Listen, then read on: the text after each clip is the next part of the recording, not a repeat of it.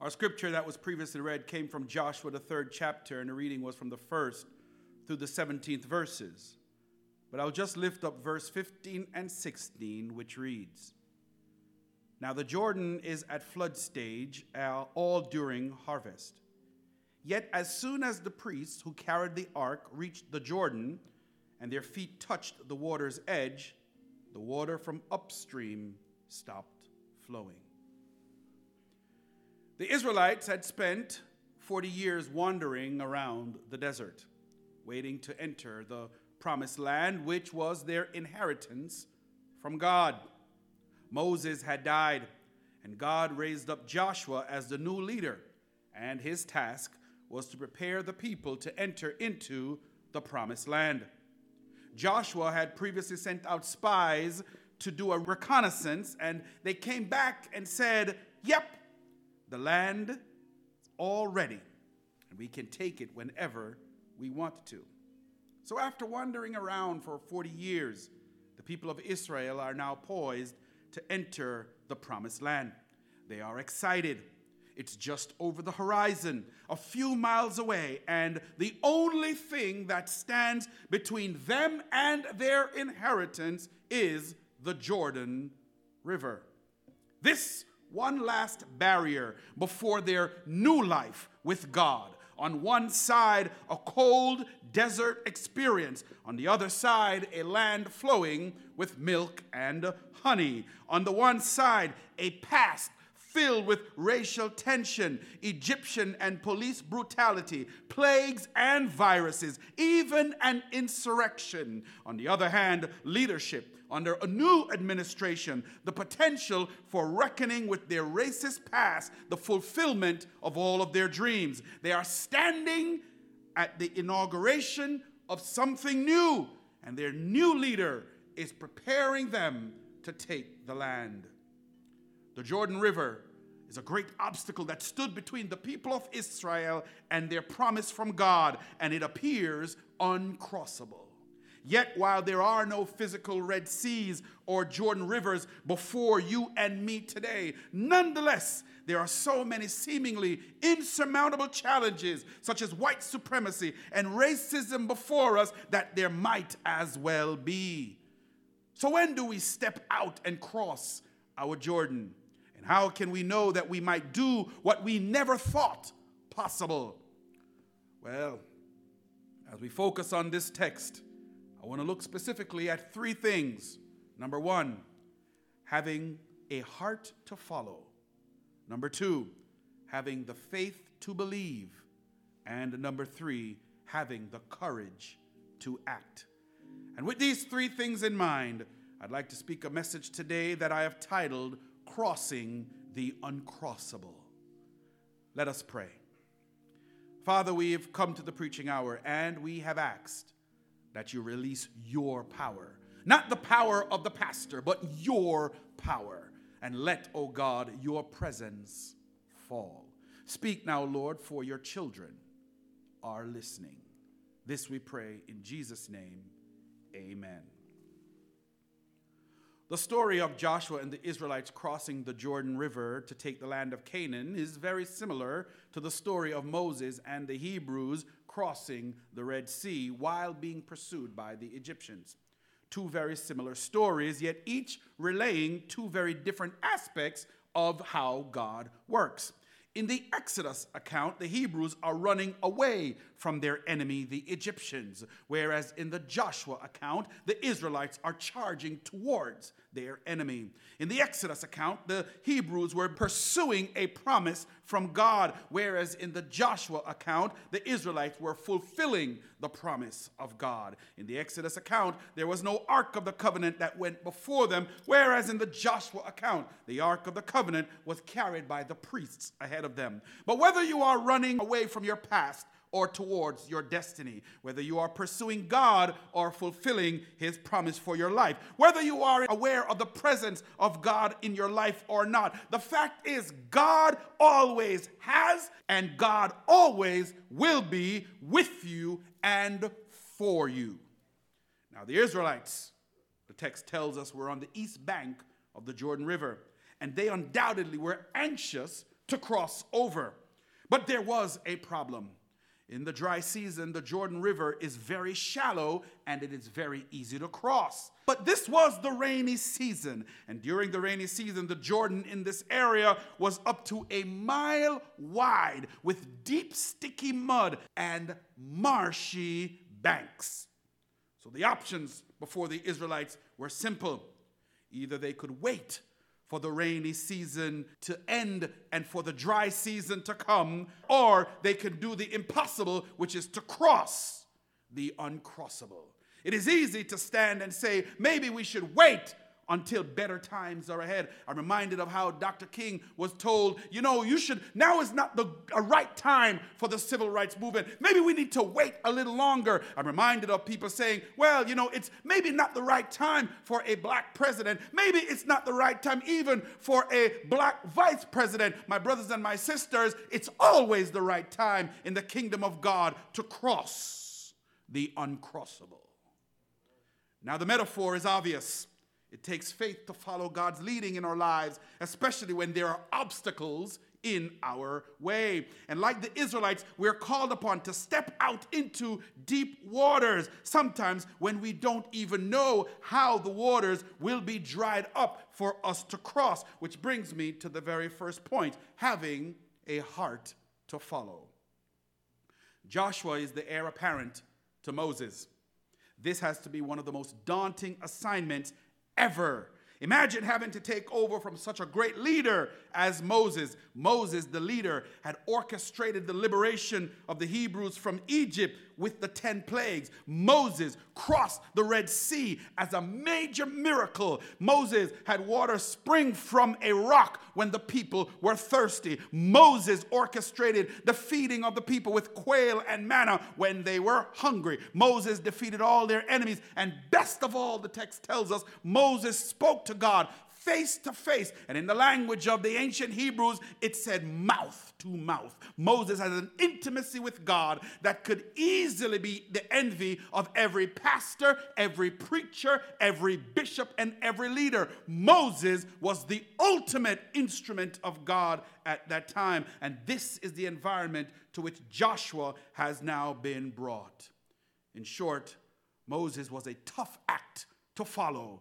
But the Bible tells us something very interesting when we read Joshua, the first chapter, and the 5th through the 9th verses. Hear what it said. It says, no one, as God was speaking to Joshua, no one shall be able to stand against you all the days of your life.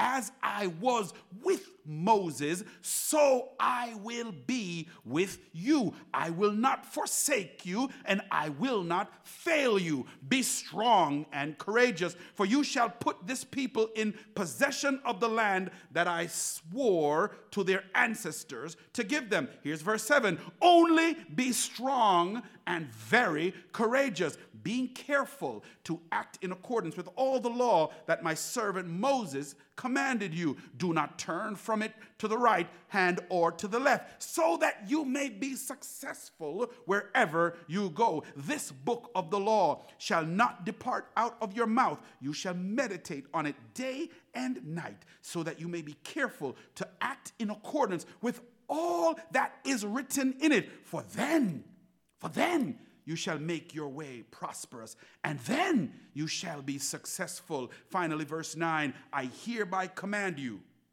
be strong and courageous. Do not be frightened or dismayed, for the Lord your God is with you wherever you go. 3 times in these few verses that I've just read, God told Joshua, be strong and courageous. The implication here is that Joshua might have been afraid, fearful. The idea here is that Joshua is wondering, what on earth, literally, have I gotten myself into? And how could you blame him? There are 2 things that I notice even about this brief episode. Number 1, Joshua had an encounter with the divine presence of God. He was getting instructions from God, who gave him the assurance that he was going to be with him. And as long as he was with him, he would never fail. You have to know that whenever you are getting instructions about what it is that you are to do, whenever you're getting ready to cross the uncrossable, whenever you're getting ready to step out and do something, you have to be clear that God's presence is with you.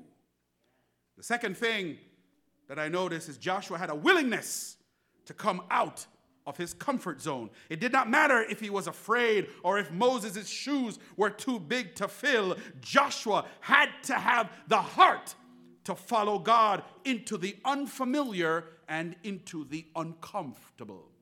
I'm reminded many years ago when I was asked to do a presentation in Kentucky, in the 13th Episcopal District of the AME Church, when Bishop Vashti McKenzie asked that I come and lead a plenary discussion on the topic of good to great.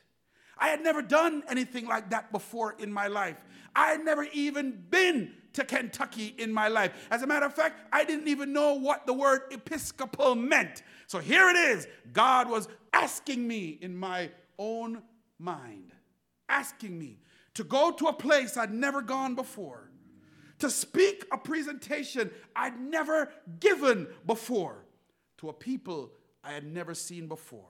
And I remember when I was in that hotel room the night before the presentation, how fear gripped me to the point where I was ready to run and walk away as quickly as I could. If someone had handed me a plane ticket, I would have been on the next plane out of Kentucky and back to New York. I was frightened. I was afraid. I was scared. I had no idea what to expect. I had all of this going on in my head. But somewhere along the line, I got a call from a friend. Somewhere along the line, I got a call from a preacher that told me, stay the course. You can do this. God is with you. And it was on that moment when I fell to my knees and I'm reminded of even when Jeremiah said, I am but a child, Lord. How can I do this? God's Spirit came and he says, I am with you. I will never leave you. I will never fail you. I had to have the heart to follow.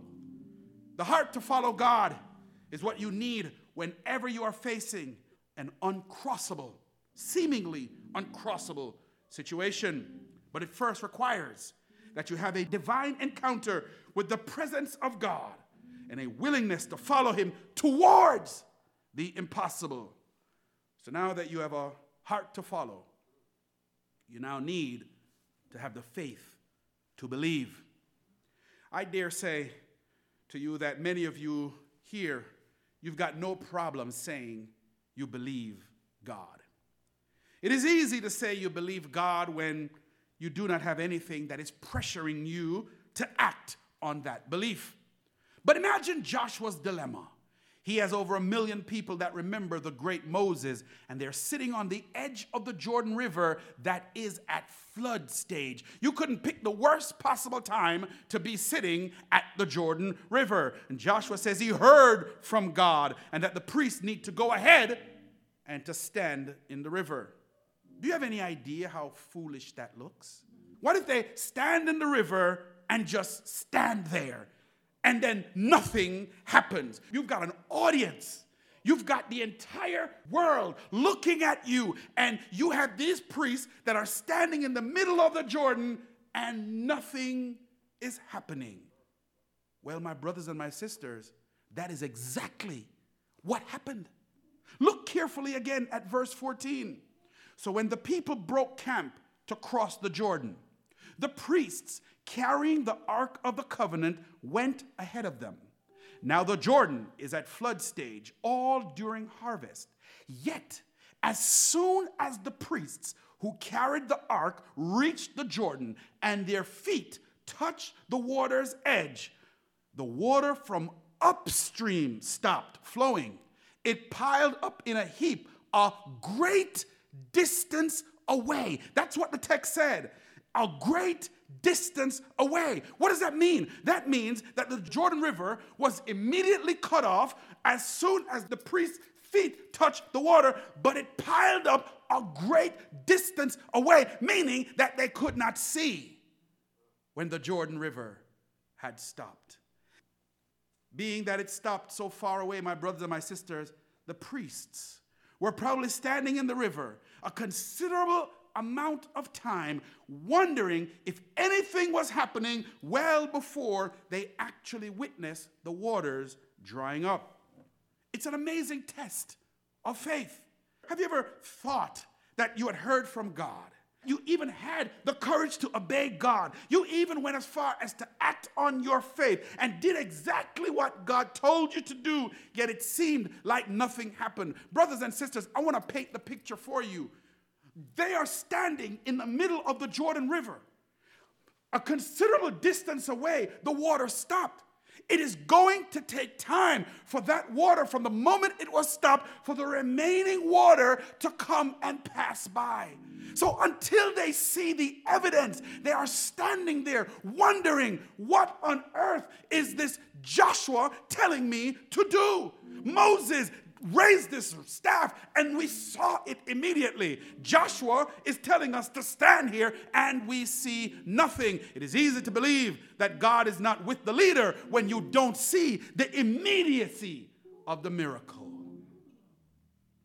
If you're like me, you then start to question whether or not you really heard from God. The doubt begins to set in because God did not act fast enough for you and for me. But just because God may have delayed the outcome does not mean that you have been denied the promise. The Bible is clear that God's ways are not our ways. Neither are his timings or his thoughts our thoughts. And sometimes the blessings and the deliverance from God takes time. So Joshua might have been feeling pretty foolish right about now, and may even have felt like a total failure. Or yet, even worse, Joshua might have felt like a total fraud. The truth is, we usually want the river to be dry before we make the first step. But God was truly calling Israel to step out in faith. And I truly believe that Joshua, he embraced the divine promise from God and stayed the course no matter what it might have looked like. Joshua knew that God had called him, so there was no need to negotiate or second guess what God had said would happen. The land was theirs and they knew it. If God said it, he meant it, so there was no need to discuss it. The timing, the manner, or the purpose for how this promise would be fulfilled was for God and God alone to know. Your job and my job is simply to obey. Why? My brothers and my sisters, let me make it clear. God is God. God is sovereign. He is omnipotent, meaning he is all-powerful. He is omniscient, meaning he's all-knowing. He is omnipresent, meaning he is everywhere. And God is immutable, which means he never changes. He's the same yesterday, today, and forever. And as long as God gave you his word, believe me, there's not a demon in hell. There's not a devil in hell. There's not even a scourge in the White House that can stop what God has for you. So the faith to believe comes from really understanding that if God said it, he will do it. But you must believe. But now you're standing on the banks of your Jordan River. An insurmountable, impossible, and an uncrossable obstacle or problem in your life. It may be a job or a career that you want, but you won't apply for it because you believe you lack the necessary qualifications. You're at an uncrossable Jordan River. It may be that the school you'd like to attend or that you would like for your children or your grandchildren to attend, but it is so expensive that you don't even think you should bother with the application process. You are at an uncrossable Jordan River. The house or the car that you may want is out of your income range, and your credit is so messed up that you don't even think you should subject yourself to that kind of embarrassment. You are at an uncrossable Jordan River. Your marriage or relationship is so difficult to the point where you have met with every single counselor you can meet with, and your situation only seems to be getting worse and worse. Somehow you can't see any possibility of there being any hope for your relationship to be repaired. You are standing at an uncrossable Jordan River. And finally, you don't see any way that you can forgive the person that abused, betrayed, or hurt you in some way, and you harbor such anger and contempt for anything that they stand for. It may be your father, your mother, your boss, your children, a family friend, or any kind of relationship that's meaningful to you, and there is no way you even want to have anything to do with them, let alone be in the same room with them. You're at an uncrossable Jordan River. The Jordan River is an obstacle in your life that, as far as you are concerned, it is uncrossable, it is insurmountable, and it is impossible to overcome. But I have come to tell you that there is nothing that is too hard for God, whatever your Jordan River might be. And so, yet despite the fact that you even know that you heard from God, and that you may even have a heart to follow him, you may even have the faith to believe in him, the fact is that right now you need to do something, which takes us to the third and final point, which is having the courage to act. The courage to act means that you have to translate, hear me church, you have to translate what you know in your head to what you believe in your heart, to your hands and your feet, where there can be a manifestation of your faith. I'll say that again. The courage to act means you have to translate what you know in your head to what you believe in your heart, to your hands and to your feet, where there can be a manifestation of your faith. You now have to move. And your behavior and your actions are directly related to what you actually believe in your heart. So going back to our text in Joshua, the 3rd chapter, and the 9th through the 13th verses, we read, Joshua said to the Israelites, "Come here and listen to the words of the Lord your God. This is how you will know," watch this, "this is how you will know that the living God is among you, and that he will certainly drive out before you the Canaanites, the Hittites, the Hivites, the Perizzites, the Girgashites, the Amorites, and the Jebusites, even the electric lights. See, the ark of the covenant of the Lord of all the earth will go into the Jordan ahead of you." Let me read that again. "See, the ark of the covenant of the Lord of all the earth will go into the Jordan ahead of you." Joshua took the step. He called the people together, and he told them exactly what God had said and what they were required to do. Brothers and sisters, that took courage. Because they were willing to be obedient to the command, they were able now to witness the miracle of God. Many of you and many of us would love to see the power of God acting this way in our lives. But the problem is, you often can't get past the small commandments that God has given to you.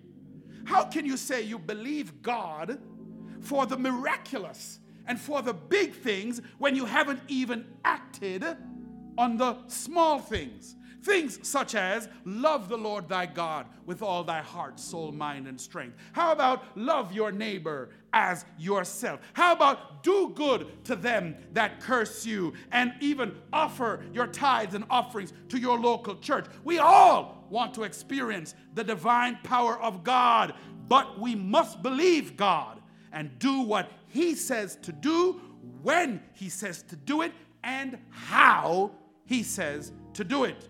Do, my brothers and sisters, whatever God has called you to do. I believe that God has spoken to each and every one of you watching and listening to this message today. And he has given you promises that he intends to fulfill and manifest in your lives. But despite his promises to you, and I'm talking to you, despite his promises to you, you have come to the bank of your own Jordan River. Whatever that Jordan River might be, and you're looking at an impossible or a seemingly impossible and uncrossable river in your life that separates you from the promise that God has for you. And because of that, you do not see how the promise will ever be fulfilled. You do not see how you will get over. You do not see how you will make it to the other side. You do not see how you will get out of this debt. You do not see how you will be able to reconcile with your loved one. You do not see how you will make up for lost time. And that's the point, my brothers and my sisters. You do not see. You do not see. And like those priests who are standing in the middle of the Jordan River doing what God has told you to do, but you do not see anything happening. Well, I have come to tell you that all things are possible with God, and there is nothing that is too hard for him, even if you cannot see it. For he opens barren wombs, he calms seas and storms, he sets captives free, he mends broken hearts, he opens blind eyes, he walks on waters, he makes all things new, and he will do it for you, even if you cannot see. The water stopped the moment the priest's foot touched the Jordan, but they did not see the miracle. And they walked into the center of the Jordan River, carrying the Ark of the Covenant, which represents the presence of God, in the middle of a murky, dirty, high-level water. And they stood still long enough to see the salvation of the Lord. My brothers and my sisters, as you stand at the bank of your Jordan River, as you stand on the bank of whatever is impossible to you in your own mind, as you stand there and you cannot see God moving, what I'm telling you right now is that you have to have the heart to follow God and step in. You have to have the faith to believe God, knowing that his word is true, and you have to have the courage to act, which is to move on God's word. Jesus has cleared the way to victory over all, and he allows us to face the many Jordan rivers of impossibilities in our lives. For the text tells us, having disarmed principalities and powers, he made a public spectacle of them, triumphing over them on that cross. Jesus is the fulfillment and the embodiment of the Ark of the Covenant that goes before us. The text tells us he is Emmanuel. He is God with us. And what I'm telling you, church, is that if you have God with you, you can stand in the middle of any Jordan River, and while it may not come when you want it, while you may not be seeing the miracle, he's always on time. Stand still and see the salvation of the Lord. And as we keep our eyes fixed on Jesus, as we follow his lead, the Jordan rivers of impossibility will dry up, and we can cross over this seemingly uncrossable obstacle or situation according to God's divine promise. God promised never to leave you and never to forsake you, but he also promised that if you choose this day to believe on his only begotten Son that came, bled, and died for your sins and mine, you shall have eternal life. But to take hold of that promise, it requires that you have a heart to follow, the faith to believe, and the courage to act. Jesus always has and always will be with you and for you. Whatever river you may be facing today, the only question is, will you be strong and courageous enough to trust him?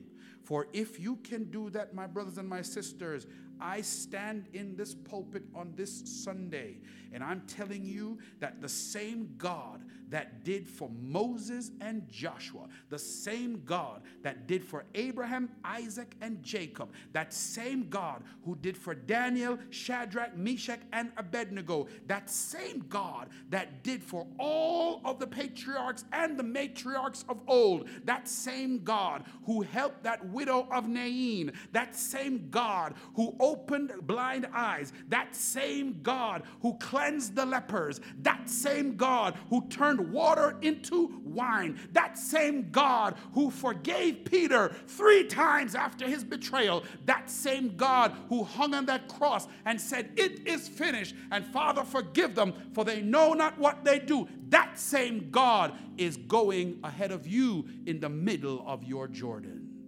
And if you believe that today, my brothers and my sisters, then I will be a witness, and all the saints and the company of all, as we watch you make it to the other side.